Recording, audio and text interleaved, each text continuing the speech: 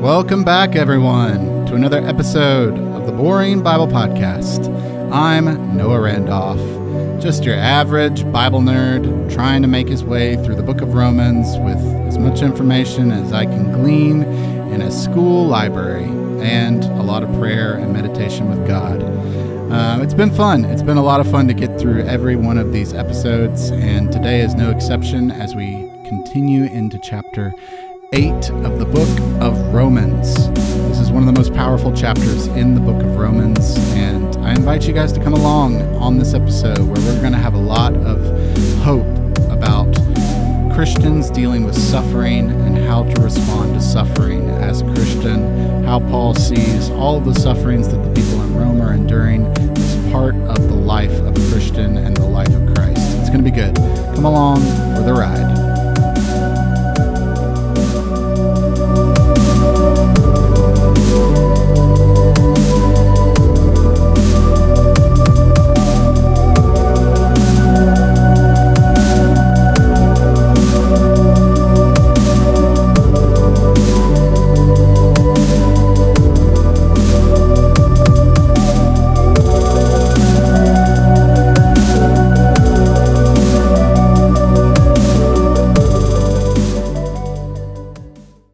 All right, so we're diving straight into the ending section of the book of Romans, and right now we're in chapter 8. Today's going to be interesting because this is the first time in our podcast history where I didn't finish up a chapter with the last episode in which we were covering chapter 8. We stopped right in the middle at verse 17. So I had a choice here. I could either reread the section of 17 onwards for today, or I could just tell y'all to go back to the previous episode and listen to that episode where you hear the chapter read. And so I'm going to say we're going to actually read the chapter, the section from 17 onward. I always feel like rereading sections of scripture is always a good thing, so we're going to go ahead and do that. One thing too, I always do kind of a recap here. Since I did a pretty long recap on chapter 8, I will not recap chapters 1 through 7 again for this episode. You can go back to the previous episode of the beginning of Romans 8 to listen to that. Instead, I'll kind of recap what we talked about in the last episode with everything up to this point. So, Paul starts out chapter 8 with a therefore that then focuses on everything that came before it from chapters 1 through 7, and he brings together a lot of different ideas that he's been building in the previous chapters. You'll remember that he's focused quite a bit on the Jewish and Gentile relationship and how Jews have a very loving relationship with the law that was given on Mount Sinai. And Gentiles don't really have that same loving relationship. And as a result, he's been trying to write out a good letter to them that really settles a lot of those differences between the two people groups. And so a lot of these chapters have been focusing in on how Paul sees the gospel as a unifying factor to both a Jewish story and a Gentile story. In this chapter, he focuses specifically on the Holy Spirit as the unifying factor for both a Jew and a Gentile. He's focused on Abraham, he's focused on Adam, he's focused on Christ, he's focused on how a Gentile lives by their own conscience as a law and a Jew lives by the law of the Torah, all kinds of different focuses. And he even focuses on Romans 7 on the cycle of sin and death that both a Jew and a Gentile go through. Now we're going to focus specifically on the life of a Christian, and whereas most of the chapters before this were focusing in on our lives before Jesus came and the Holy Spirit indwelt in us. Now he's focusing in on the lives after the Holy Spirit has dwelt in us. And so last week we talked about how Paul sees living according to the Spirit as a Christian. And so we saw a lot of a choice here that he still thinks people have to make. This isn't just a carried off by the Spirit, but instead he specifically mentions several times in this section how they are to put off the flesh and to instead live by the Spirit. That's something he'll say in Galatians 6 as well. And so there is a responsibility here, a human responsibility to stay or remain within Christianity and not just to leave it, which is a big thing for Paul and also for the book of Hebrews, actually, because a lot of Jews were trying to convince Gentiles actually to convert to Judaism and kind of get away from this radical guy named Paul that's preaching this new cult religion that's kind of different from Judaism in many radical ways and is very false. This would be from a Jewish perspective that doesn't believe in Christianity and instead needs to believe the true religion, Judaism, and buy into that whole sale. And so a lot of Jews were trying to convince Gentiles of this, which is honestly one of the reasons that the book of Hebrews was written, was trying to convince a lot of the people in that time period that Christianity is actually Judaism itself, and it's just Judaism reworked. And the book of Hebrews is trying to convince people not to leave Christianity for Judaism, but to see Christianity as the continuation of Judaism.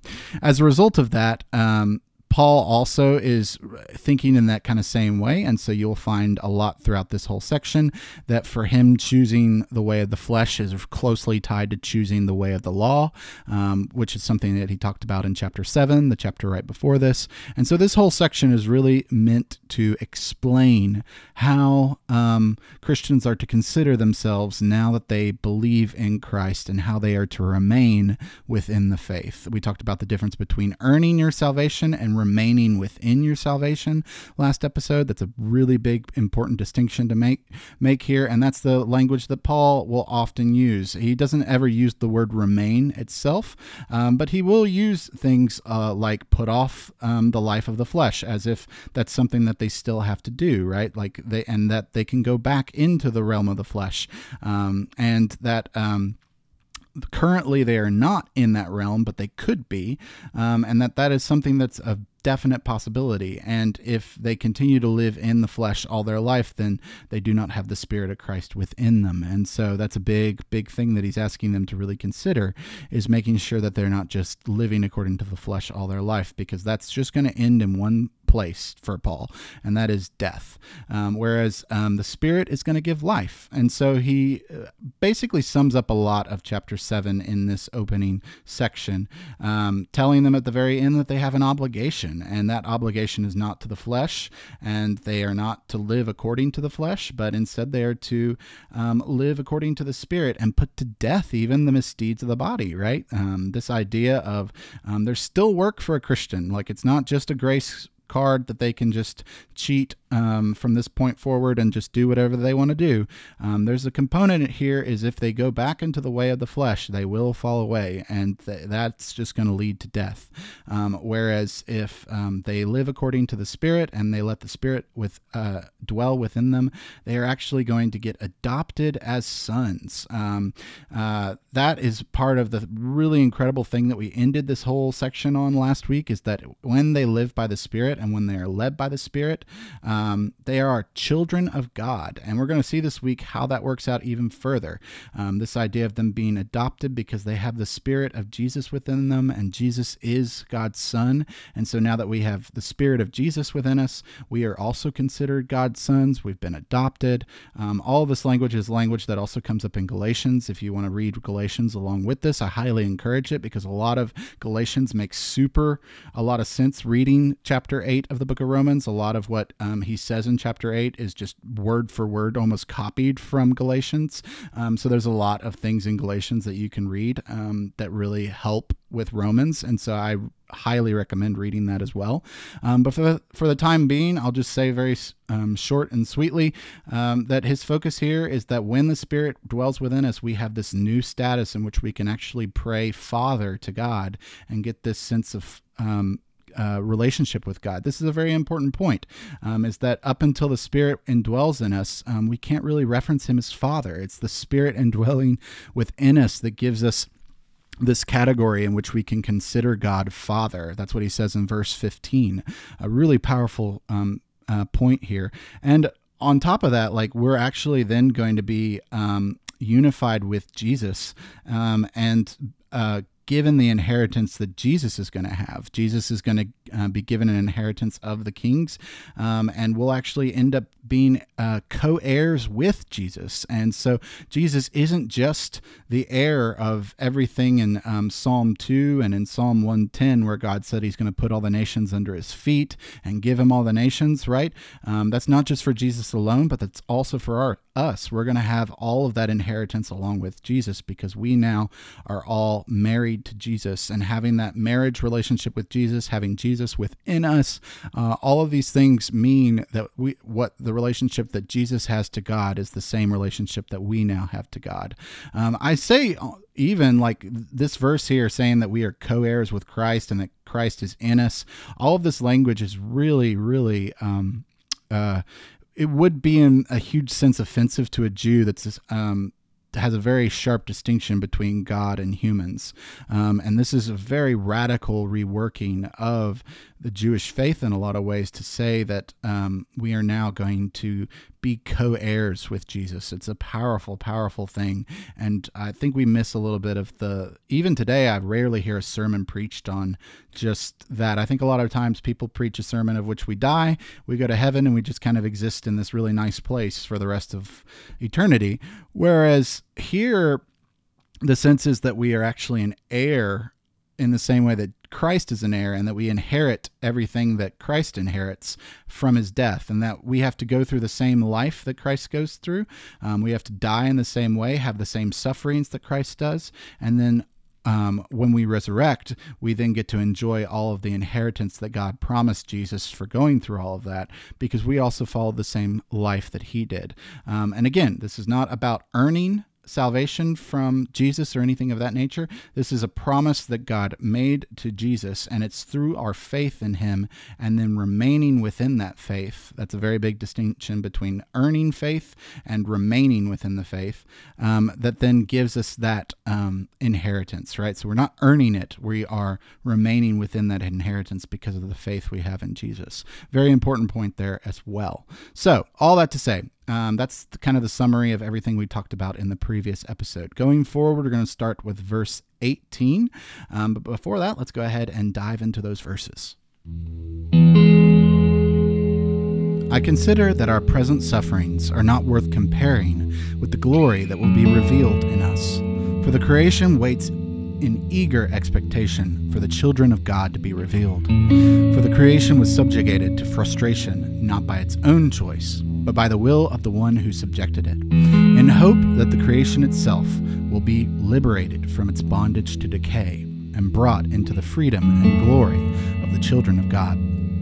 We know that the whole creation has been groaning, as in the pains of childbirth, right up to the present time. Not only so, but we ourselves, who have the first fruits of the Spirit, groan inwardly as we wait eagerly for our adoption to sonship, the redemption of our bodies. For in this hope we were saved. But hope that is seen is no longer hope at all. Who hopes for what they already have? But if we hope for what we do not yet have, we wait for it patiently. In the same way, the Spirit helps us in our weakness. We do not know what we ought to pray for, but the Spirit himself intercedes for us through wordless groans. And he who searches our hearts knows the mind of the Spirit, because the Spirit intercedes for God's people in accordance with the will of God. And we know that in all things God works for the good of those who love him, who have been called according to his purpose. For those God foreknew, he also predestined to be conformed to the image of his Son, that he might be the firstborn among many brothers and sisters. And those he predestined, he also called. And those he called, he also justified. And those he justified, he also glorified. What then shall we say in response to these things? If God is for us, who can be against us? He who did not spare his own Son, but gave him up for us all, how will he not also, along with him, graciously give us all things? Who will bring any charge against those whom God has chosen? It is God who justifies. Who then is the one who condemns? No one. Christ Jesus, who died, more than that, who was raised to life, is at the right hand of God, and is also interceding for us. Who shall separate us from the love of Christ? shall trouble or hardship or persecution or famine or nakedness or danger or sword? As it is written, for your sake we face death all day long. We are considered as sheep to be slaughtered. No, in all these things we are more than conquerors through him who loved us. For I am convinced that neither death, nor life, nor angels, nor demons, neither the present, nor the future, nor any powers, neither height, nor depth, nor anything else in all creation will be able to separate us from the love of God that is in Christ Jesus, our Lord. All right, so pretty powerful stuff there. We're going to just jump straight into verse 18. He starts with, I consider that our present sufferings are not worth comparing with the glory that will be revealed in us. That's very important here. Remember again, I've talked about this in Romans 5. There's a strand throughout the entirety of the book of Romans that so often gets missed. It's really sad. We get so caught up in the theology of Romans that we miss one of the biggest points of the entire book, which is really to answer the question of, how does a Christian deal with suffering? It's one of the big points throughout the entirety of Paul's letters. Actually, you'll find it almost in every book of his corpus. And it's a big part of the book of Romans in general. Is one of the things that Paul really believes about Christianity, and one of the reasons he believes it is true even, is that it's a call to live a life of suffering, but not because we are just putting aside all of our desires for things, but instead it's a call to put aside our sufferings for the fact that there will come a day when all of that suffering will go away and there'll be a glory. We talked about the weight of glory before and how glory in many ways represents Jesus's death on the cross. There will be a glory that is revealed in us, right? And so it's a really important point here that Paul will talk about in Corinthians 15, actually, about resurrection in particular, how in some sense or form or fashion, a seed has to die when it falls to the ground, and then once it dies, it'll then spring up with new life, and that new life is the thing that then grows and grows and grows and becomes the glory of it, right? And so in this very similar way, he sees the church in Rome going through certain sufferings that only a church in Rome would go through, right? Rome was the biggest, I don't even know the word to describe Rome other than just one of the most secular places you could live. It was filled with debauchery and all kinds of waywardness, and it was reveling in that quite heavily. The Colosseum was there. The emperors up to that point would never claim to be God, but after they died, the peoples would all gather around and claim that he was God incarnate every time, and there was imperial cults cropping up all around where they would worship the emperor. Some emperors would even set up statues and then subtly kind of imply that they were a deity in some way. There was just a lot going on in Rome that in some way, shape, or form was very antithetical to how Christians were to live. And by the time you get to Nero, right, many Christians are said to have suffered in the Colosseum because of his persecutions. And we're only about, I would say, 10 to 15 years away from that when Paul writes this letter. So there's a lot of sufferings that they are probably already starting to endure, sufferings from within their own church, with the Jewish people quite mad at them and being Gentiles in the first place, and trying to lop on a lot of extra rules and regulations for being in the faith. And then on top of that, also just how much the outside world is treating them as a no-name and treating them as a very honestly, like as a cult that needs to be stamped out. And so there's huge theme throughout a lot of Paul's letters of encouraging each church to really remain within the faith and endure that suffering. And here we have no exception. There's no exception here, where he's focusing specifically on all of these present sufferings that they're enduring are not even worth comparing with the glory that will be revealed within them, right? And then he actually gives an example of something that they can see see in real life. And I've always appreciated what Paul does here. He doesn't, a few times he will talk about how it's just a duty of a Christian to accept that Jesus lived a life that was a life of suffering, and that we have to kind of live that life too, right? Like there is a sense in which living the way of Jesus is living the way of suffering, right? Because where does Jesus's life climax at? It climaxes at the cross, right? And so that's a big part of his life and way of living, and that's a big part of our way and life as well, or should be. But here he actually focuses on something a little different than just Jesus. He's built that up and has talked about that argument quite a bit. And so for this example, he decides to look in a different direction. And he focuses actually on nature and creation. And specifically, all of the creation, he's now going to use as an example for this people to see that they are not alone in their sufferings, which is one of my favorite parts of the book of chapter 8. He says, "For creation waits in eager expectation for the children of God to be revealed." So his idea here is that creation is an actual living, breathing thing, and he personifies it, right? He makes it a person, and it's actually a person that's eagerly expecting the children of God to be revealed. We know from the last time we had a podcast that the children of God are, if you said us that are Christians, you are right? And creation is waiting for us to be revealed, and that is meaning waiting for us all to die and then get resurrected and to be shown to have the heir, to be co-heirs with Christ. That's what he just talked about. So it's this idea that creation itself is waiting in eager expectation for that day when we are all to inherit everything that Jesus inherits, and we get to be glorified, right? That's the idea of Christians getting glorified. That is what that is creation is waiting for us all to be co-heirs with Christ Jesus, that ending part of last week's episode, right? Creation itself, he says, is subjected to frustration, meaning that just as much as we're suffering and have frustration for this life going on right now, we can also look at the world around us and see that the world around us is just as frustrated. It's just as subjected to frustration. It's just as bound as anything that we may feel like we're bound in our lives currently as we're suffering through oppression.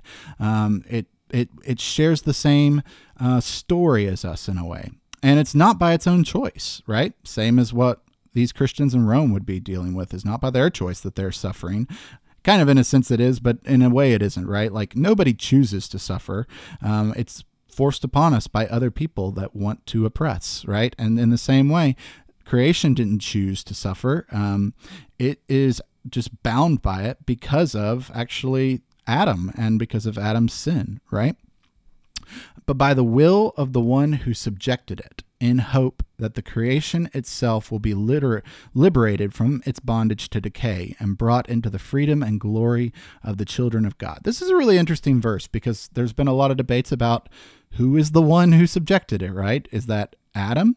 It doesn't seem to be the case because it kind of implies that there's a sense in which Adam would have way more foreknowledge of things than he did when he sinned in the Garden of Eden. Instead, I would say that this is probably God. This is God subjecting creation to the same story of frustration and suffering as we undergo. And it is why you will see death in animals. It's why you'll see death basically existing in all of creation. And God's purpose for doing this for all of creation is a hope. And it's a hope that creation itself will be liberated from its bondage to decay and brought into the freedom and glory of the children of God. So this idea here is really interesting that God of his own nature decided to subject creation to the same story that humans brought upon themselves in the Garden of Eden. And by subjecting them to the same frustration and the same bondage to death, right? By subjecting it to that, there is a hope that one day it itself will be liberated from its bondage to decay and brought into the freedom and the glory of the children of God, right? So like once we're resurrected and we have this freedom and glory that God has given us because we've been resurrected, the cool thing about our jobs from that point forward is actually bringing that same freedom to creation. And that's the hope, right? Is that like and this is where I get this sense of like, the restoration that's going to happen afterwards is probably going to be a progressive restoration, not just like everything's fixed all at once kind of restoration. It seems to be that Paul is in some way, shape, or form is implying that there is, in some sense, creation being brought into the freedom and the glory of the children of God, having us have some kind of role in that kind of progress of creation being renewed, right? I don't know how that works out. You can theorize about that all day long. I'm just putting that as a thought. Don't take that as how I actually read this. I just want you guys to really pay attention to the way that Paul words this here. Like I said, this isn't something for you to go and like fight over as like, oh, Noah said this and this is how he thinks about it or whatever. It's just one of those things that like the way that he subtly words this is not just about us dying and then suddenly humans are all good, right? It does seem as if like we have a relationship with creation itself after we're brought into the freedom and glory of being children of God that then plays a part in creation being restored. How that happens, whether or not we just creation's brought to us and it just happens instantaneously at the snap of your fingers. Maybe so. Maybe that's a process. I don't know. Paul doesn't say here, and so we're only left to speculate how it is exactly that creation is brought into the freedom and the glory of the children of God, whatever that might look like. It might be as simple as him just using the category of freedom and glory of the children of God to just mean that how humans are being freed and being glorified is the same as the creation will be, and that's how many people have interpreted this. But I think it's always wise to think of every possibility that Paul may mean here before making a decision on that front. And I just wanted to leave that option open for you because it's a really powerful and beautiful image overall. Verse 22, we know that the whole creation has been groaning, as in the pains of childbirth, right up to the present time. So we already got some timeline stuff here, right? He's talking about present time. So currently, as he's writing this letter, creation is groaning, right? It's in the pains of childbirth. Not only so, but we ourselves, who are the first fruits of the Spirit. I've talked about first fruits before. That's an Old Testament idea of agricultural farming and how there were always some first fruits of the farming crop that would show up before the rest of the harvest would come in. And those were always a good indication of how good your harvest was going to be, was how the first fruits acted, right? This gets used quite a bit in the New Testament to reference Jesus being the first fruit of resurrection. He's the first person to get resurrected, and then everybody will get resurrected after him later on. And here he talks about it in relationship to the Holy Spirit, how we are the first fruits of the Spirit. The Spirit is the first. I guess I'll say it this way. We are the first people to have the Holy Spirit indwell in. We're the first fruits of the Spirit. The implication here is that the Holy Spirit will then soon to indwell all of creation. I'm assuming if we're the first fruits, then what does that make the rest of the harvest of the Holy Spirit indwelling? And I think in a huge way that would be the Holy Spirit filling all of creation with life and renewing all of creation that was subject to death, right, now is filled with life. That's my assumption here. We'll see if he goes forward with that. But we ourselves who have the first fruits of the Spirit groan inwardly as we wait eagerly for our adoption to sonship. Now, what's really interesting here is he says earlier that the Spirit has brought about our adoption to sonship, but then here he says that our adoption to sonship is something that we're waiting for eagerly. And this is something that I've talked about a lot with Paul, is Paul has a very nuanced category of both Jesus and the Holy Spirit and how they both operate in the present time and in the future. And he sees it in both an already but a not yet kind of way.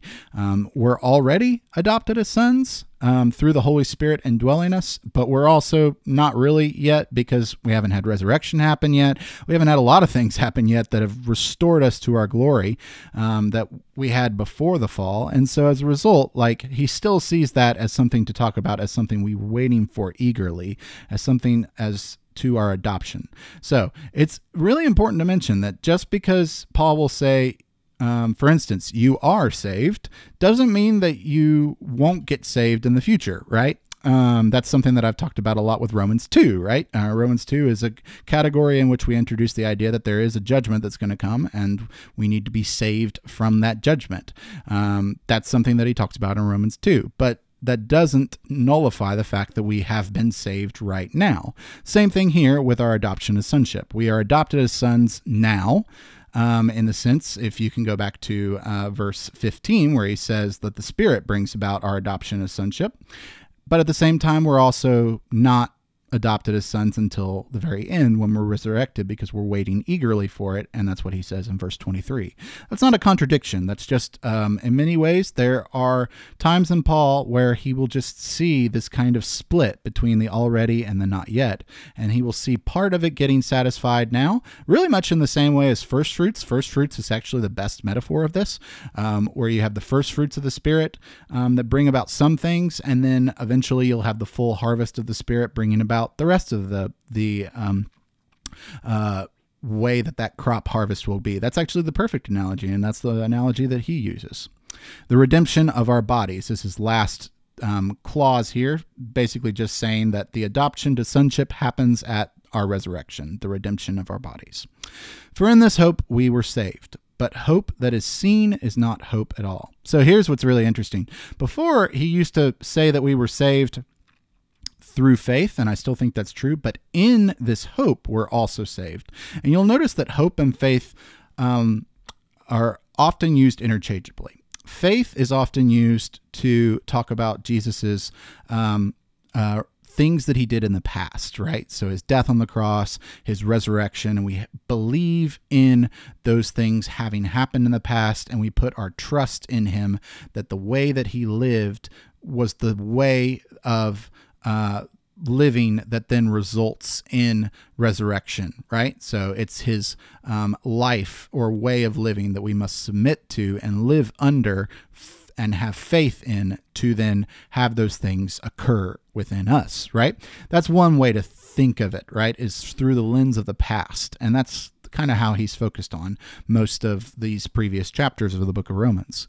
Hope, however, is about the future. And hope focuses in on what has not already happened. And so when it comes to hope, what we hope in is we hope that what happened to Jesus with his resurrection also happens with us.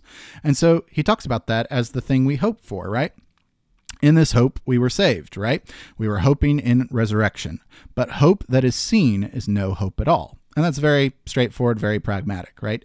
If you get to see your own body get resurrected in the future, like if you were able to have a time machine and travel into the future and you got to see yourself resurrected after you died, then you went back in time and decided to live out the rest of your life, you would no longer have hope in resurrection because you know it's going to happen because you saw the future, right? Once you know that something is going to happen, you no longer have hope in it. And this is a big point that I think a lot of people miss that are like philosophers and things about Christianity, is there's an element here in Christianity in which God doesn't really want you to know for certain every part of the faith, because if that were to happen, you wouldn't have hope anymore. And hope is a very important part to living as a Christian. He wants you to have hope. He wants you to not necessarily be certain. And so this idea of you being the type of Christian that has no doubt whatsoever is actually not a good thing, because a Christian that has no doubt whatsoever in resurrection has no hope in resurrection. You only have hope if you have doubt. And that's a very important thing that I think a lot of people miss, is it's the doubt that in small amounts, not in large amounts, but in small amounts, is actually the creator of hope, because that small amount of doubt is telling you, I'm not actually certain about this, right? People that are absolutely 100% certain of something don't hope in it. They just believe, they just know it to be true, right?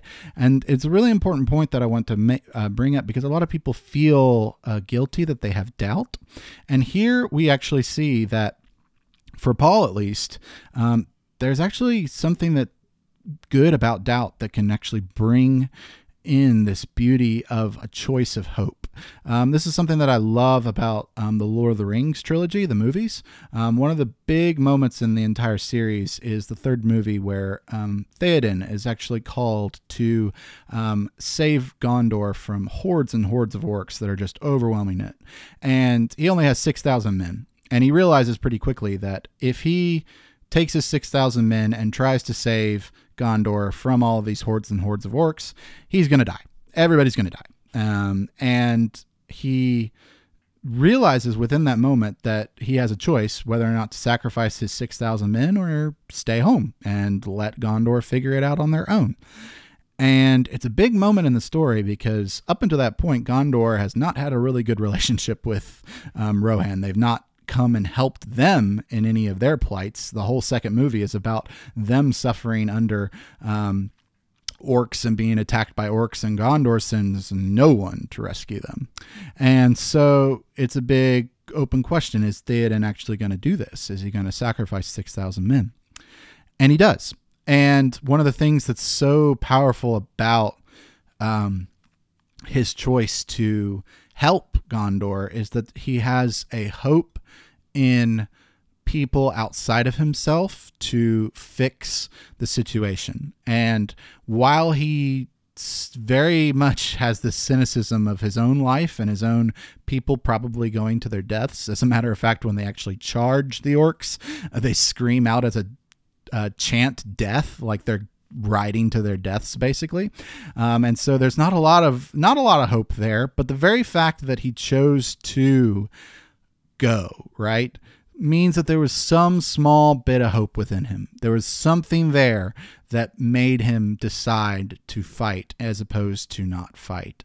And it's a big theme of the entire trilogy of movies, is focusing in specifically on humans and why they decide against all odds to fight for things they believe in. It's a line that actually comes up in Two Towers when Frodo asks Sam, what are they holding on to? What's the good thing that they should be fighting for, basically? And Sam says, I think it's exactly that. I think it is the fact that there is some good in this world that's worth fighting for, and that's what we hope in, is this goodness that just exists in people, in places, in nature, that we should just fight for. And that is the hope that they put themselves in. It's a little different in the Bible, right? Because we put our hope not in just some innate sense of goodness in people and in the world, but we actually name that innate sense of goodness as God. And we actually say that innate sense of goodness became a human named Jesus. But it's the same principle, right? It's this idea of having a hope in something outside of yourselves that makes you do things that you normally would not do. It makes you choose the life of the Spirit as opposed to choosing the life of the flesh. That's the part I didn't talk about with last week's episode of going through the Holy Spirit. Is a huge part of choosing the Spirit over choosing the flesh is choosing hope over despair. Choosing to hope in something outside of yourself that is God, I say, as opposed to choosing your own understanding of the way things are, choosing your own cynicism, choosing your own depression, choosing your own fears and anxieties, choosing something outside of yourself that defines the world and says that the world's not just going to fall into utter chaos and disarray, and that you're going to die and be wiped off the map and never be seen or heard from again, never have another thought in your head, never understand anything ever again, never be able to see another person ever again or talk with another person again, never get to eat pizza again, whatever it may be, right? Like, to have that kind of sense of, I guess I'll call it fragile cynicism where you just walk around looking at your life as just a short period of life where it's just 70 years of living and then that's it, right? It seems to me that like living that way, the only response is, if you believe that, is to live according to your flesh, live according to your own desires. Even Paul will say that in Corinthians, if the resurrection didn't happen, then eat and drink, for tomorrow we die. And that's a really important point, is that like living according to the flesh, it makes sense if you don't believe in some God that then comes in human form and fixes the mess of creation and fixes your life in a way that demands that you have to live in a similar way to him, right? That is the big claim of Christianity at the end of the day, is that there is an answer. It's just a very narrow gate. And there are few that walk through that gate. And that's the hard part about the whole claim, is that narrow gate is narrow because it's a gate of suffering. It's a gate that's filled with making choices against your own flesh and making choices of the Spirit, right? That is Paul's big point here. But like I said, he doesn't just see that as all negative, because at the end of the day, there's a hope that all of those hard choices, all of those choices of walking the narrow way, all of those dying to our fleshly desires, right? Like all of that is going to end in a way that's going to provide so much for us, that's going to give us an inheritance. We're going to actually get things. It's not just that you're demanded to sell everything and that's what gets you the golden ticket into heaven.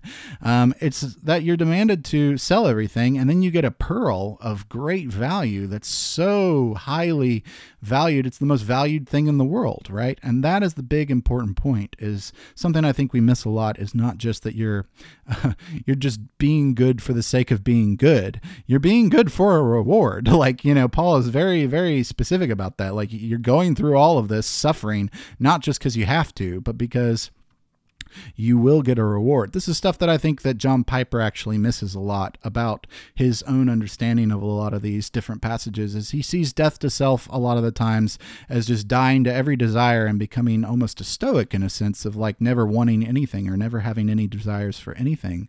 And that's not what I see Paul saying here. Is he does see us having an inheritance, being co-heirs with Jesus, having some part to take in Christ's glory. Actually, it's not just something that we let him have all the glory and we have none of the glory. Like, it's something that we actually share with Jesus, right? There's a very, I guess I'll even say, like, there's a very Epicurean kind of way of thinking about it, of like, yeah, like if you live the Christian life, you're going to get a really good reward. It's going to be something that's worth all of the suffering that you're going through. And that's Paul's point, is if the resurrection doesn't happen, then you might as well not do it. Like for him, like the Stoics have it wrong. Just if a Stoic would say, if the resurrection's not true, you should still live like a good person. And Paul's like, no, live like a bad person if the resurrection isn't true, because like tomorrow we're going to die anyway, right? Like that's the whole point, is for him, it's not about innate goodness. It's about getting a reward for things.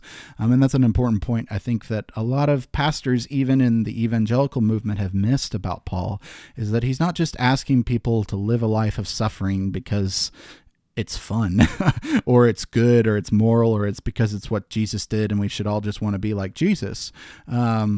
He's asking them to live a life of suffering because there's going to be a reward that comes at the end of it, the same way that there's a reward that comes at the end of Jesus's life of suffering, which is resurrection.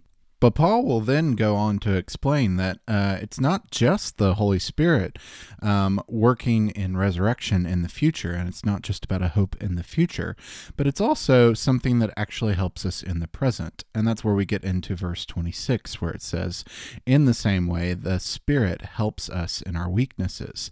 So it's this idea, right, that the Holy Spirit is both going to give us resurrection at the very end, and that's what we have hope in, but then also we can have the Holy Spirit work in our lives in our very weaknesses, and it actually helps us in our weaknesses.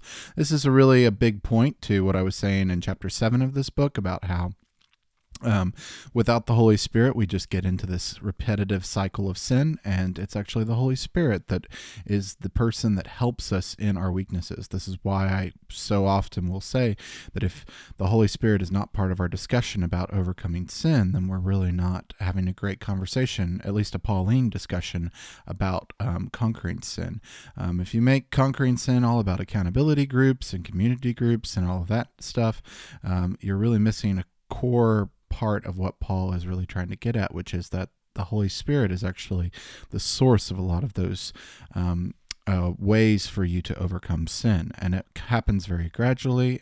It can also happen through communities and through accountability groups and through the Spirit working through other people. I totally grant that. But at the same time, we need to give credit where credit is due, and it is not with people or communities or individuals even, or even wills or just self-control. It's actually through the Holy Spirit itself who gives us that self-control. So that's very important to remember. In this way, though, Paul focuses specifically on something that is really special that the Holy Spirit does. In particular, he says that we do not know what we ought to pray for, but the Spirit himself intercedes for us through wordless groans.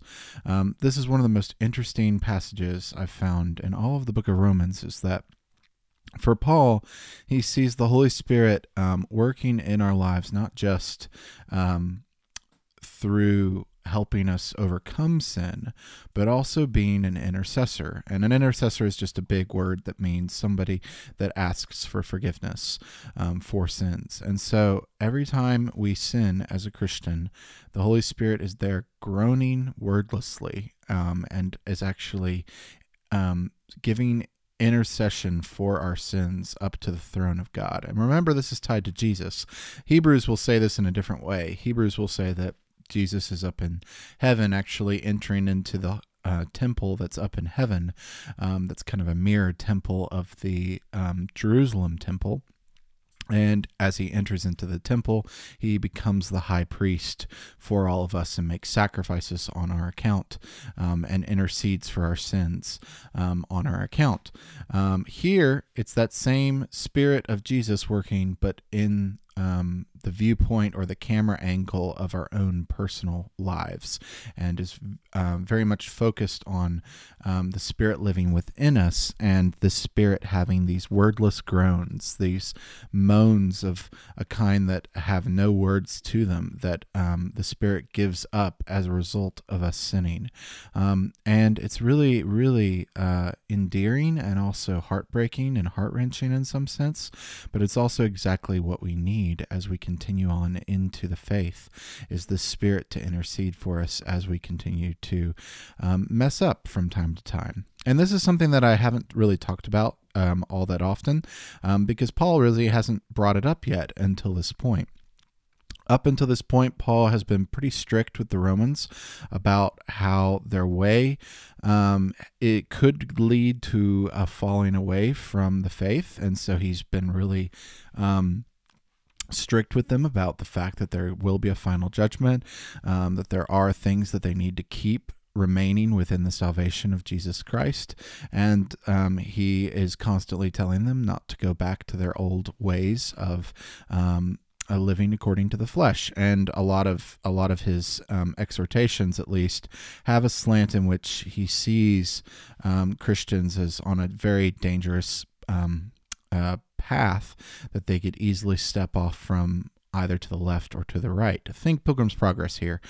Pilgrim's Progress is a great example of this, actually, of the journey of a Christian, and there being so many different places that you can get lost on the way. And I find it very interesting that the evangelical movement has no problem with Pilgrim's Progress, because the entire book is kind of built around the premise that you can lose your salvation, and that you can get caught along the way, and like the Slough of Despond, and never make it to heaven. And someone that is a hardcore evangelical could say Pilgrim's Progress is like the definition of kind of a Catholic reading in which you are earning your salvation. But in a huge way, that's not what John Bunyan was trying to communicate with that book. He was merely trying to communicate that there are many pitfalls along the road to salvation. And just because you arrive at the mountain of redemption, I think it's called, where the burden falls off your shoulders, does not mean that you don't get stuck along the way, and it does not mean that your journey ends in a positive way. And so it's very, very important that he defend himself against Apollyon, that he gets through the valley of the shadow of death. There's plenty of different stories throughout that entire book of the potential pitfalls that a Christian can undergo.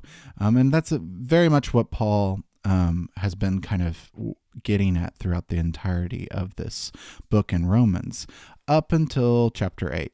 And chapter 8, we start to see a little bit of a shift where, because he begins to talk about the Spirit a lot more, this is the most prevalent the Spirit comes up in the entirety of the book of Romans.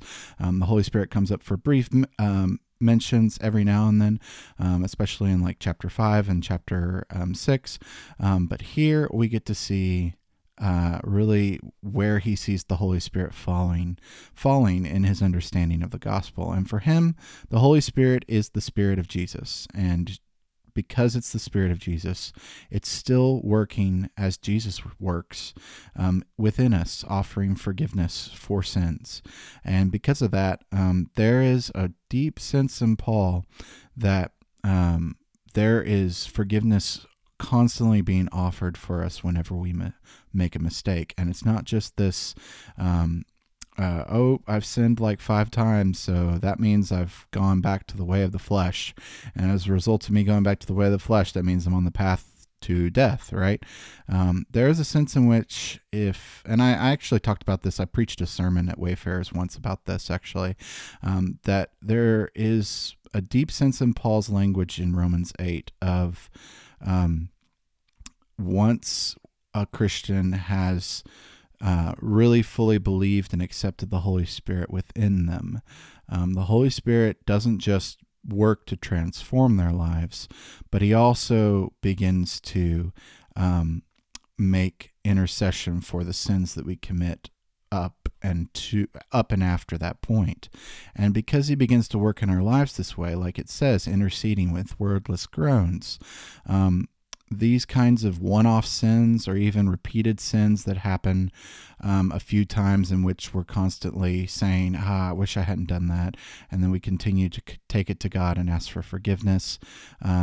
This kind of mentality is not the mentality of someone that's living according to the flesh. That is someone that is living according to the Spirit, that's listening to the groans of the Spirit even, and understands the guilt that they have. And as a result, this is something that will be forgiven because the Spirit is there interceding for them. And so I don't want to paint this picture of Paul being someone that's like, oh, if you just start repeatedly sinning, that's it, you're done. It's not as clear cut as that. As a Christian, he has a very nuanced view of it when we get to Romans 8. And the big important point here is he definitely doesn't want someone to just treat sin as just something you can continually do without any guilt. But he also understands that the Holy Spirit, when one sins, will offer forgiveness for that. And so it's a very nuanced perspective in which he's hoping that these Jewish Christians and Gentile Christians will understand that there are some sins that Jews are saying are sins that are not really sins, and so that they need to consider those and really understand that the law itself is actually something that can lead a person to death, and so those things shouldn't be considered sins in the first place. Secondly, there are some sins that the Gentiles really just don't care about and want to continue doing, and those sins Paul really wants them to consider and wants them to make sure that they're not doing those things. And so with those two different perspectives, he is really seeking to unite them under this concept of Christ and under Christ's way of suffering, in which they have to put off their old selves and die to them themselves.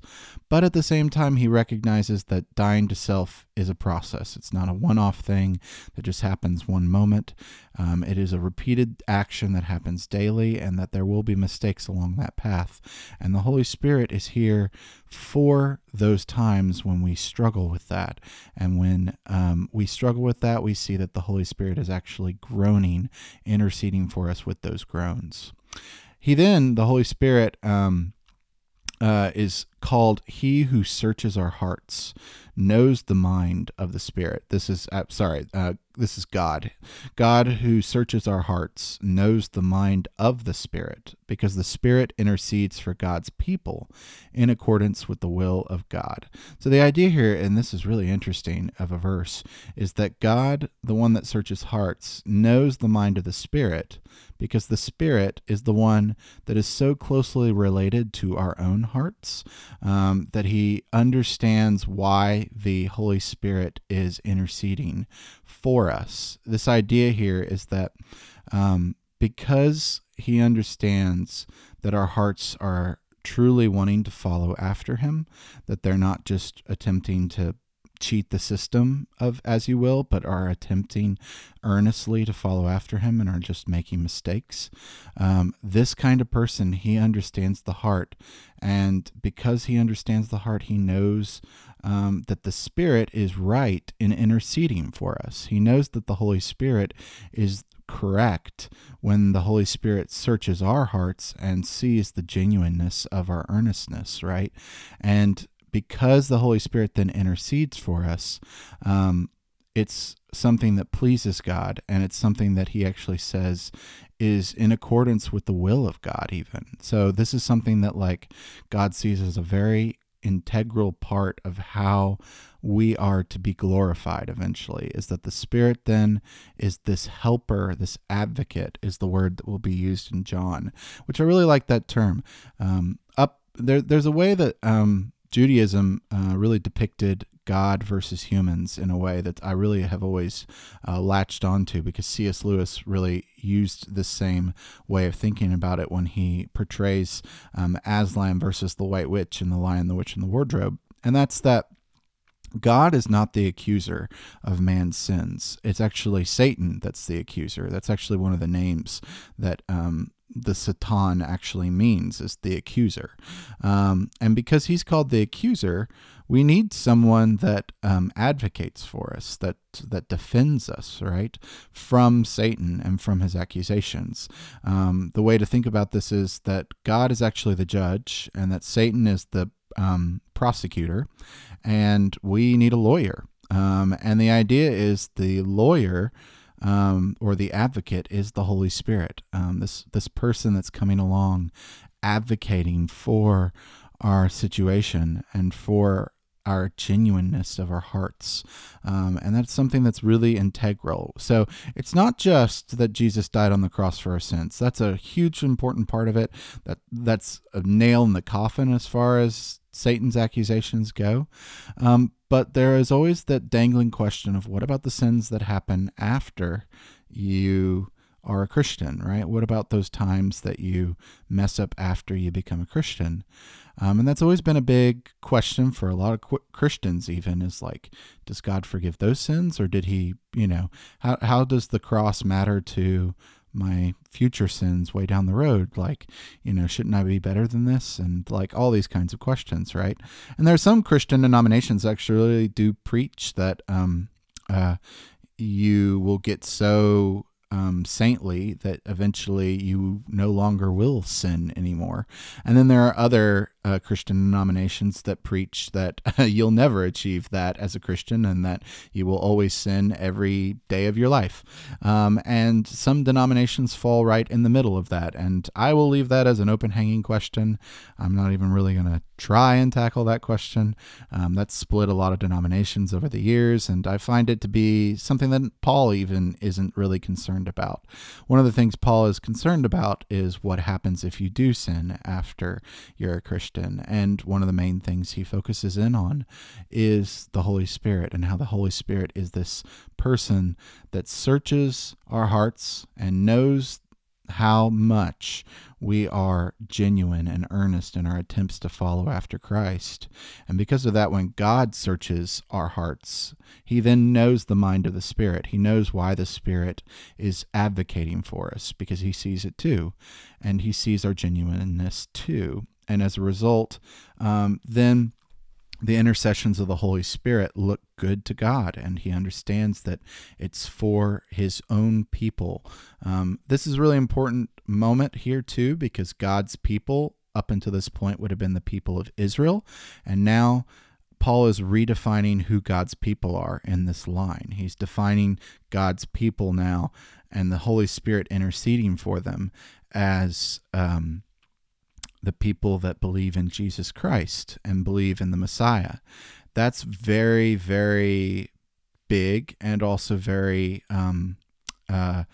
effrontery to a Jew in some ways, because up until this point, it wasn't the Holy Spirit that advocated for Jews.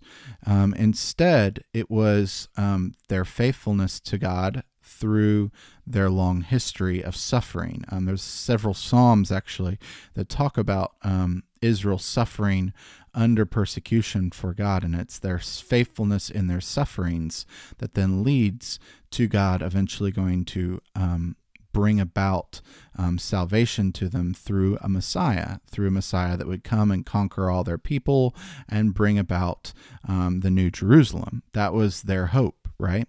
So for Paul is redefining that Jewish hope in the Messiah coming, and as a result of Israel's faithfulness, and saying, no, actually, you've never been faithful. You've never been faithful from the very beginning, and you're still not faithful today. A message that was really hard for their time to hear. That's the message of Jesus in a huge way in all the gospel narratives, is that the Israelites are still not faithful, even though they think they are. And on top of that, they need an advocate like the Holy Spirit to come and wordlessly groan for all of the times that they mess up as followers of him. And when that happens, then they are God's people, and that will then bring about the will of God, making them righteous, which is really a big, important point to how Paul is establishing these two groups, both Gentiles and Jews, under the story of Israel in a new way, where God's people now are no longer an ethnic Israel, but are now all united under the Holy Spirit indwelling them and under the way of Jesus. And God's people now become Christians as opposed to Israel. That's a big, important point, and that's something that's going to raise a lot of questions. And so Paul already kind of assumes that when he brings up this phrase, God's people, he knows what's coming. He knows that there are going to be some Jews that have problems with him calling everybody in Rome God's people. And as a result, he decides to explain that in the next verse. And so in verse 28, he says, "And we know that in all things God works together for the good of those who love him." It's interesting that he says for the good of those who love him, because up until this point, this would, for a Jew, have been all things work together for the good of those who are faithful to Torah, right? And a part of who love him is part of Torah, right? Love the Lord your God with all your heart, soul, mind, and strength. So he's not saying anything too far out of Judaism right here, that all things are going to work out for those who love him. That's very much a Deuteronomy message there. And he's going to go a step further and say, who have been called according to his purpose. Once again, we're still kind of in Deuteronomy here. This is, you would imagine that he's talking about the Jews here, because this is exactly what Deuteronomy says. A lot of people don't realize that Romans 28 is really just kind of summing up Deuteronomy in a nutshell. Deuteronomy basically says that if you do good, and if you love God, then you're going to have good things happen to you. And so that's essentially the summation of Romans 28. We know that all things work together for the good of those who love God, right? And who have been called according to his purpose. Remember, Abraham was the first person to be called, and he was called to be a light to all the nations. That is his big task, is to be a light to all the nations, and that is what the Israelites were supposed to be. But now, Paul has just redefined who God's people are in verse 27. So now he's saying that it's this people that have been called, this people, both a Jewish and a Gentile people in Rome, that have the Holy Spirit within them, that are now this ethnic people that have been called according to his purpose, which is again, something that a Jew is going to have a problem with, because up until that point, this was only a Jewish thing, and now it's both a Jewish and a Gentile thing. This is why he brings this up, right? His point here is to really unify both a Jew and a Gentile story under the Holy Spirit's power, really, and to show that it's now the Holy Spirit being an advocate over both a Jew and a Gentile that shows that they are now the new Israel, in a sense. They are Israel reworked in a huge way. As a result, he then says, after saying the line, those who have been called according to his purpose, reminding us all of Abraham, he then decides to describe the entire process, starting with Abraham, starting with Adam, and then working all the way through to the very end of the story of Christianity, right? So he says, for those God foreknew, he also predestined. This is something that he'll bring up in Romans chapter 9. We'll get into that a little bit, is that God foreknows the decisions of people. He foreknows how people are, and he predestines people to be conformed to the image of his Son. This is something that has, in many ways, created so much conversation about, because if you're like me, you are very familiar with a group of Christians that call themselves Calvinists, who in a huge way were influenced by John Calvin, a reformer in the 16th century.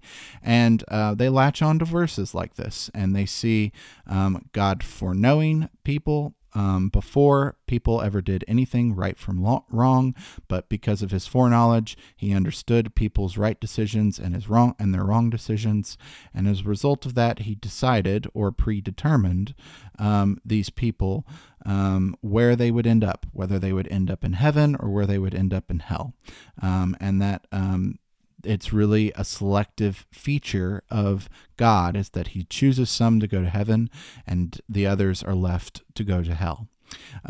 You'll notice that that's not really the context of this verse, however, and what he's talking about. The whole context of this entire passage is that is of suffering, and is of people that he sees as Christians undergoing a lot of suffering and living the way of Jesus and having the Holy Spirit within them and being united under the Jewish idea of election. And I haven't talked about election all that often, because election has been a topic that people debate over and over and over again, and it feels like you in many ways often get labeled certain things because you didn't say a correct sentence the right way that someone wanted you to say it. And as a result of a lot of those kinds of discussions, it just feels like a lot of he said, she said arguments, and it doesn't feel like anybody really wants to gain ground in those discussions, and honestly even wants to change their opinions on those discussions. And I've found that it's been the source of a lot of disagreements that I feel like in a lot of ways even I guess excite a person's own ego of sorts, and can be very, very effrontery to someone that's a new Christian that's still trying to learn, and can actually lead them astray. And I wish people would understand that doctrines like this oftentimes need to have some of a Romans 14 kind of understanding of the strong versus the weak kind of thing.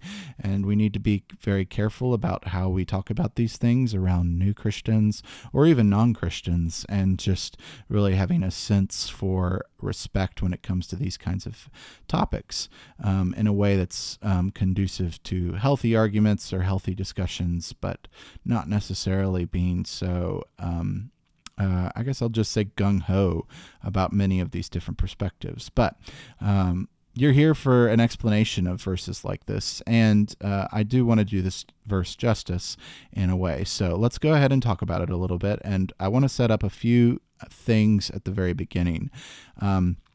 It's very important to recognize the distinction between predestination being to a destination and predestined to a pre-designed identity or action. And what I mean by that is for a very long time, people have interpreted this word predestined to mean that you are destined to a destination, right? Destination is the word where destined comes from, right? And so many people have used the word predestined to indicate that this word is trying to convey some kind of destiny for people, and that God's destining them for a specific area, right? So the problem I have with that is the line that comes right after it, which is not actually a destiny, but is actually an identity that they're to be predestined for.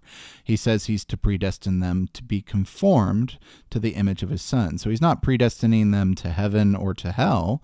He's predestining them to be actually to have a verb happen upon them in which they become the image of Jesus, which tracks a lot more with what everything else that was coming before it. This is not saying that he's pre-designing people in their final outcome of life. What he's predestining is he predetermined that if you have the Holy Spirit within you, you are going to become you are going to be conformed. Conformed is just a fancy word that means changed. You're going to be changed into the image of his son. And so the idea here is before we had any actions that we did, he decided to predestine the people that he was going to select, the people that he foreknew, to be conformed to that image of his son, right? And the way he does that is through the Holy Spirit, right? We have the Holy Spirit within us that's slowly changing us to be more like him. And so we're becoming the image of his son. So we're not being predestined to heaven or hell. We're being predestined to the image of his son. That's what he's getting at right here. That's a very different line than what many Calvinists will argue, and it's something that I honestly wish they were more honest about that phrase as where the predestined comes from. And as a result, I do believe that there is some sense in which God foreknows the people that he is calling. And I don't shy away from that fact. This is where I do sound a little bit like a Calvinist, is that I do believe that there is some foreknowing of who he's calling. In the same way that he called Abraham, I think he calls us, right? I think that there is some mystical component. This is where the Catholic mystics have actually really helped me in this, is that there's some unknown concept of God's calling on people that makes them become conformed to the image of his son. I don't know how that works out. I don't think it's selective the way that people make it out to be. But I do think that there is a foreknowing, I think that there is a sense in which all of those who are foreknown, he then decides that they're all going to become conformed to the image of his son. I don't think he's picking out specific people. I think he's foreknowing a group of people the same way that he foreknew that Abraham would have descendants and descendants and descendants, right? He selected one person, Abraham, to be the representative of all of them, right? And so it's the same idea of the call of Abraham, where God foreknows that Abraham is going to have multiple descendants. And so he then predestines all of them, all of the descendants of Abraham, to be conformed to the image of I guess I should say the Israelite story, right? The way that they lived the Israelite story. It's the same thing here. Now God is selecting one person, Jesus, and from Jesus as the new Abraham figure, the outpouring of that then predestines all of us to be conformed to his image, right? And that's the idea here, is that God foreknows all of the people that are going to be underneath the banner of Jesus, and then he predestines them. He decides before the beginning of the world that they are all going to be conformed to the same image as Jesus. They're all going to live the same way as Jesus. They're all going to look the same as Jesus. They're all going to have his same image, right? So here's the thing he's predestining. He's not predestining the destination. He's predestining the way to that destination, and that's a very big distinction. Predestining the way that we walk, or the image that we show to other people, is very different than predestining our end destination. Just keep that in mind, right? That he might be, being Jesus, he might be the firstborn among many brothers and sisters. So notice what Paul's getting at here. Who is the main subject of this sentence? Is it us? Is it the idea that we're predestined to go somewhere and we're the subject of the sentence? No, we're not.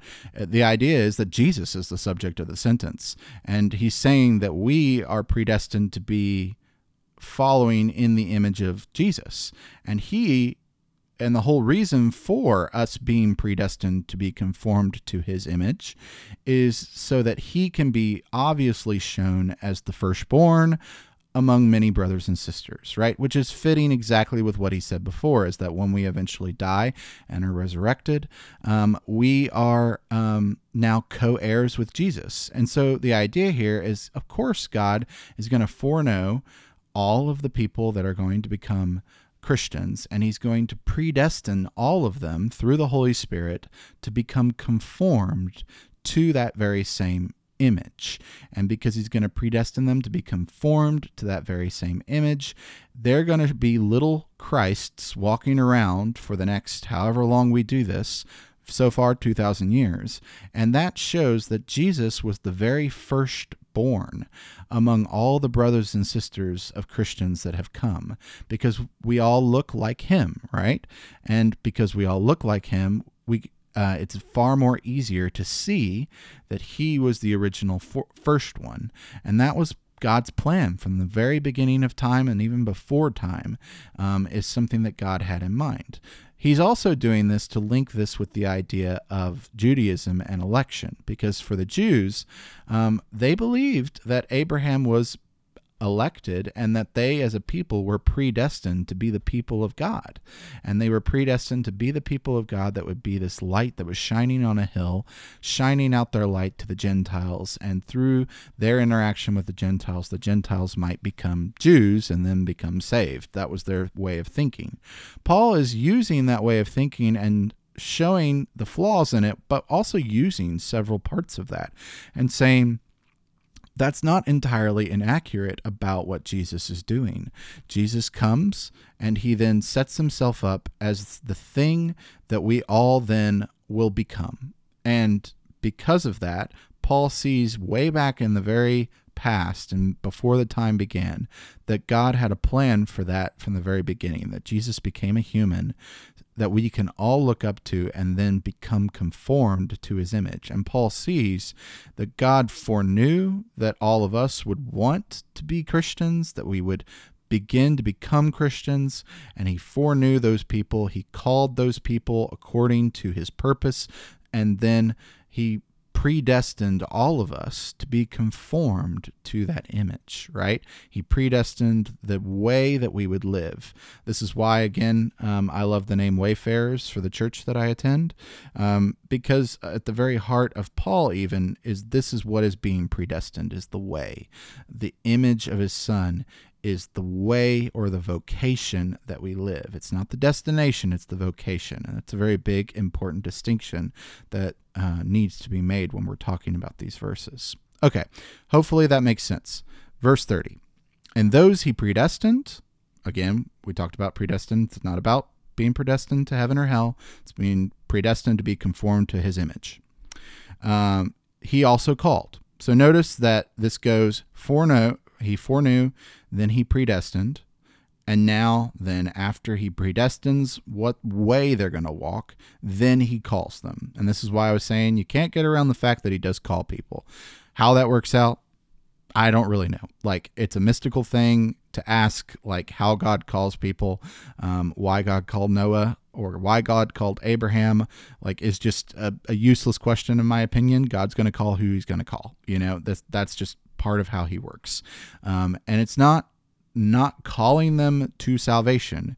It's calling them to a way of life that they then have to remain within, right? This is the same type of calling that the Israelites are getting called into. They were called to be a light to the nations. The same principle here. They're not being called to go to heaven. They're being called to be conformed to the image of his son. So they're being called to be in the faith. And then it's their responsibility to remain within the faith, which tracks with everything he's been saying in the whole of Romans up until this point, right? So he calls them, and he calls them to this goal. Then those he called, he also justified, right? So at that point, we're talking about Romans 1-4, right? He's taken the whole concept of justification, this concept we talked about being made right, being put in right relationship with God, and those people that he called, he also justified. Remember again that this is, again, the Jewish story from the very beginning. The Jews were called, Abraham was called first, and then he was justified. And he was justified because he believed in God, not because he followed the law. Right? And this is the same thing that's going on here, is he sees that Christians have been predestined to be conformed to the image of his son, so then he calls them, right? So this would be a Gentile that hears Paul preach about the good news, and that's what he sees as the Gentile getting called for the first time. How that works out with God and all that, that's a question I don't think theologians will ever answer, but they're called in that way, right? God calls them in that moment, and they respond to the gospel. At that moment, when they believe, their faith is credited to them as righteousness, and they are justified, right? Once they are justified, he also glorified, right? This is the part that we're waiting for in the future, but is also something that's slowly happening in our lives right now, is that glory is starting to come and shine in our lives, but it's also something that we're waiting for to become co-heirs with Christ. So that's the summation of all of those lines. That wasn't as hard, I hope, as many people have tried to make it. Again, some people may disagree with how I'm interpreting that. That's totally fine. This is one of the most contentious verses in all of Romans.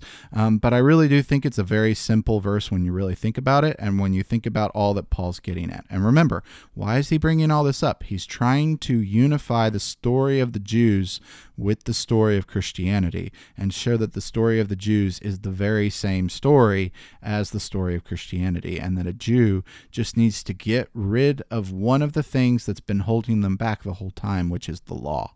But they can keep everything else. They can keep the fact that Abraham was called, that he was predestined to live the life that shined to the Gentiles, that he was predestined to do that he was then justified because he believed in God and it was credited to him as righteousness, and that because of his faith, God glorified him, right? All of that's in the story of Abraham. That's nothing there is new, right? It's the same thing with Christianity, and that's the point, is Paul sees the story of how the Holy Spirit works in our lives and how he interacts in our lives as a guarantee for how God is going to conform us to the image of his Son, how he's going to be there giving wordless groans and helping us conform to the image of his Son. And that is going to be our hopeful guarantee towards the very end, as long as we continue to press on towards that goal. And so he just lays out the entire plan from beginning to end. A Jew would understand it as the story of Abraham, and a Gentile understands it as the story of Christ. And Paul wants to say the story of Abraham is the story of Christ, and that's the whole point of what he's getting at here, is the Holy Spirit makes that entire plan work finally, and makes it work in a way through Jesus, and how Jesus then becomes the answer to the problem of the law. All right. Hopefully that's a lot. Like, you could go into so much more with that. I'm only going to do like a casual kind of walkthrough of that, honestly, because like I said, people will always pick out specific Greek verbs and always kind of make debates and arguments about different things. But I think just on a very surface level reading of this text, I don't think that this is indicating anything about salvation. I think this is indicating, at least when it comes to the predestined part, but is far more focused on the path of a Christian from beginning to end, mapping onto the path of Abraham and a Jew, and showing that those two stories are one and the same when it comes to how God works in their lives, and how Jesus and the Holy Spirit are the catalysts for the new way of Judaism to be lived in this Christian walk. Hopefully that makes a lot of sense. If it doesn't, I will always encourage you to send me emails or talk to me if you go to Wayfarers. I can always talk about that kind of stuff as much. Just recognize that this is one person's opinion, and there are multiple opinions on that passage, and don't just take my opinion. Read several different other opinions, see what makes the most sense to you. But to me, that's where I go with that passage, and I hope it's a fair reading. I hope I didn't try and explain away any part of that. I hope I was as true as I could be to those verses, and it felt true. Anyway, verse 31. What then shall we say in response to these things? If God is for us, who can be against us? So the conclusion he draws from all of what he was said above is that God is, in a huge way, interacting with Christians in a way that makes him totally on the side of humans, because he gives the Holy Spirit, right? And this Holy Spirit is making this whole entire process from predestination, being conformed to his image, from being called. I think the Holy Spirit kind of plays a role in having us all being called, him also justifying us. Like, all of these different things is stuff that God is doing on our behalf, right? And while we do have to play our own part in that dance, so to speak, God is doing way much far more beyond what we would think in that whole story. And remember, when I talk about this from like the Genesis and Abraham perspective, remember when God made a covenant with Abraham, he didn't have Abraham walk through the split animals. God actually made the covenant with himself while Abraham was sleeping and dreaming. So just keep that in mind, that that's also part of the Judaism story, is that it's really God that's doing all of this for us and being faithful to us when we can't be faithful to him. In verse 32, he says, he who did not spare his own son, but gave him up for us all, how will he not also, along with him, graciously give us all things? So he's saying, if God was willing to give up his own son for all of humanity, right? How would he not also give us all things once everything's said and done, right? This is where he's really talking about that last thing of us being glorified, and what glorified is going to mean after we go through all this suffering. And he's saying, if God gave his son, the firstborn, the first fruits of everything, up so that we could be justified to him, how much more now is he, after we die and are resurrected, going to give us all of the things that are going to make us inherit everything, right? That are going to make us co-heirs with Jesus, that are going to make us kings and queens. This is what I love about the ending of The Lion, the Witch, and the Wardrobe, is that after everything's said and done, Peter, Edmund, Susan, and Lucy don't just go back to their own home. They become kings and queens over Narnia, and they reign for years and years and years. And that's really the idea here, is that they're going to become co-heirs with Christ and become kings and queens. And that's the big thing here, is Paul sees that if at the very end, if God gave his own son at the beginning of all of this, like, is he not going to give us all things at the very end, right? Because he loves us so much. Verse 33, who will bring any charge against those whom God has chosen? So here he's going back to the idea of now it's not Israelites that are God's chosen people. It is anybody that believes in Jesus, that follows Abraham's belief, the faith of Abraham. And he asks, who now can accuse them, right? What Satan can come around and say anything about those people if God has already done so much for us, right? It's God's on our side is really what he's getting at there. And God has justified us, he says, right? So like, who can say anything against us? Who then is the one who condemns? He asks. No one, right? Like the idea here is that there is, in a sense, no condemnation. That's what he says at the very beginning of this chapter. There is now no condemnation for those that are in Christ Jesus. So this idea here is that, like, in a huge way, all of the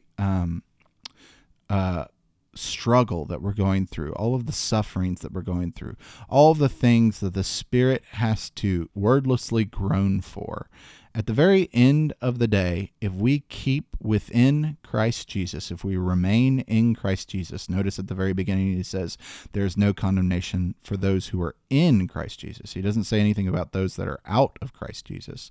But if we remain in Christ Jesus, then there is nobody that can condemn us. Doesn't matter how many times we've sinned. Doesn't matter any of those kinds of things. We are completely guiltless now because God is on our side. We have the Holy Spirit advocating for us. We have this predestined to become conformed to his image going on. We have the idea of us being justified on the cross. Our sins are forgiven. All of these things are beginning to work on us and work in us and work basically outside of ourselves into the very throne room of God and become something that says time and time again, there's no condemnation. There's no condemnation for those that are in Christ Jesus, right? He says, no one. Christ Jesus, who died, more than that, who was raised to life, is at the right hand of God and is also interceding for us. So there's that word interceding again. And remember, first it was the Holy Spirit interceding for us, and that was within us. Now we get to see really what he was talking about, and that is that Jesus is now up at the right hand of God and is also interceding for us. So he's also on our side. He's also making petitions to God and saying, I know that Christian just did that, and that was the worst thing that Christian could have done, but I know his heart, I know her heart, and I know that that's okay. And that's what he's doing. As long as you remain in Christ, as long as you are remaining in Christ. Remember, you can still choose the flesh and fall out of being in Christ. I'm not saying you can't do that. There's still that possibility, and that's something he warns about in all the chapters up until that point. But if you are in Christ, you have all of this on your side, and it's very easy to be in Christ. He says that, actually. This is how he says it. He says in the Gospels that his yoke is easy and his burden is light. That's something that I feel like a lot of Christians don't relate to, and it's something that I was struggling with quite a bit earlier on this year, was that verse, because it never really felt like that. But the more and more I've meditated on it and the more and more I thought about it, the more and more I'm convinced, actually, that it is very easy to remain within Jesus. It's very hard to follow him. The way is very difficult. It's a very narrow way, but it's very easy to be with Jesus, in Jesus. It's very easy to just trust in him and have hope in him. And that, at the end of the day, I think is the part that matters the most. As long as your heart is set on that, as long as your heart is set on following after Jesus and attempting in some way to follow his way, it doesn't matter if that actually ends in success. At the end of the day, it's the intention and the heart underneath it that's the important thing. And whether or not that's a success story or a failure story does not really matter. What matters is the intention of the heart in those decisions. And if your intention was to follow after God and not follow your own flesh, then you're good. You're good, in my opinion. And that's really what it boils down to for me, is the heart, because that's what he says, right? He says that he knows the heart, and he knows what the heart is setting its mind on. And he understands that those intercessions that the Holy Spirit's making and that Jesus is going to make for us are going to be true, because they know our heart better than even we may know our own heart. And they know that our heart is oftentimes not doing things out of the flesh, but is doing things because we really love God and really want to show that we love God. I think that's a really important point to really remember whenever we're in really troublesome times when it comes to dealing with our own sins. Who shall separate us from the love of God? Shall trouble or hardship or persecution or famine or nakedness or danger or the sword? Notice here he's focusing on a lot of the potential things that could cause a Christian to doubt God, to feel like there is no God, that could cause them to see God as not really showing up, or even just the idea of threats of these things coming in and making our bodies feel such a pain in our lives, feeling hunger, or feeling cold from being naked, or feeling danger for being unsafe, right? All these different things have the potential of coming upon us, and they have the potential of being things that someone might say could separate us from the love of Jesus. But Paul is saying none of those things will separate us from the love of Jesus. Doesn't matter. All of these things are things that all will probably happen to a Christian, but none of them will ever separate them from the love of Jesus, for Jesus loves them no matter what they're going through. And that's really what he's trying to tell this Roman church that's suffering so much, right? They're predestined to become like Jesus, so they're going to become like him in this kind of way in which he loves his people just as much as they should love each other. And that's really what's at the heart of all of this for Paul, is that none of these things should really matter to this people, because they should have a love for one another, and they should have feel the love of Christ on them. He then quotes a verse from Psalm 44, which is one of the most interesting and powerful psalms I've read recently, that talks about how the Israelite people, it's from the voice of an Israelite that looks at the Israelite people and recognizes that the Israelite people are flawed, that they have messed up in a huge way. But he sees himself, the writer of Psalm 44 sees himself as a remnant. He sees himself as someone that's been faithful to God, even though his own people have gone astray and have not actually done what they were supposed to do and not actually followed God. He and his little band of people have followed God all their life, and yet they are getting just as much punishment for everything going on as everyone else is, and they're enduring the punishments that God brings about on the people of Judah and Israel just as much as the wicked people are. And so he writes this psalm in which he's really asking God for mercy for things that he feels like he's being punished unjustly for, because he didn't do anything wrong. He actually was following God the whole time. And so he says this line here as kind of a plea to God to show how much suffering they've been going through in this psalm. He says, "For your sake, we face death all day long, and we are considered as sheep to be slaughtered." This idea here is that, because we're a remnant, we're alienated from our own people, and we're also really, really afraid of death from the outside world and what they may bring for war, famines, and all kinds of things, right?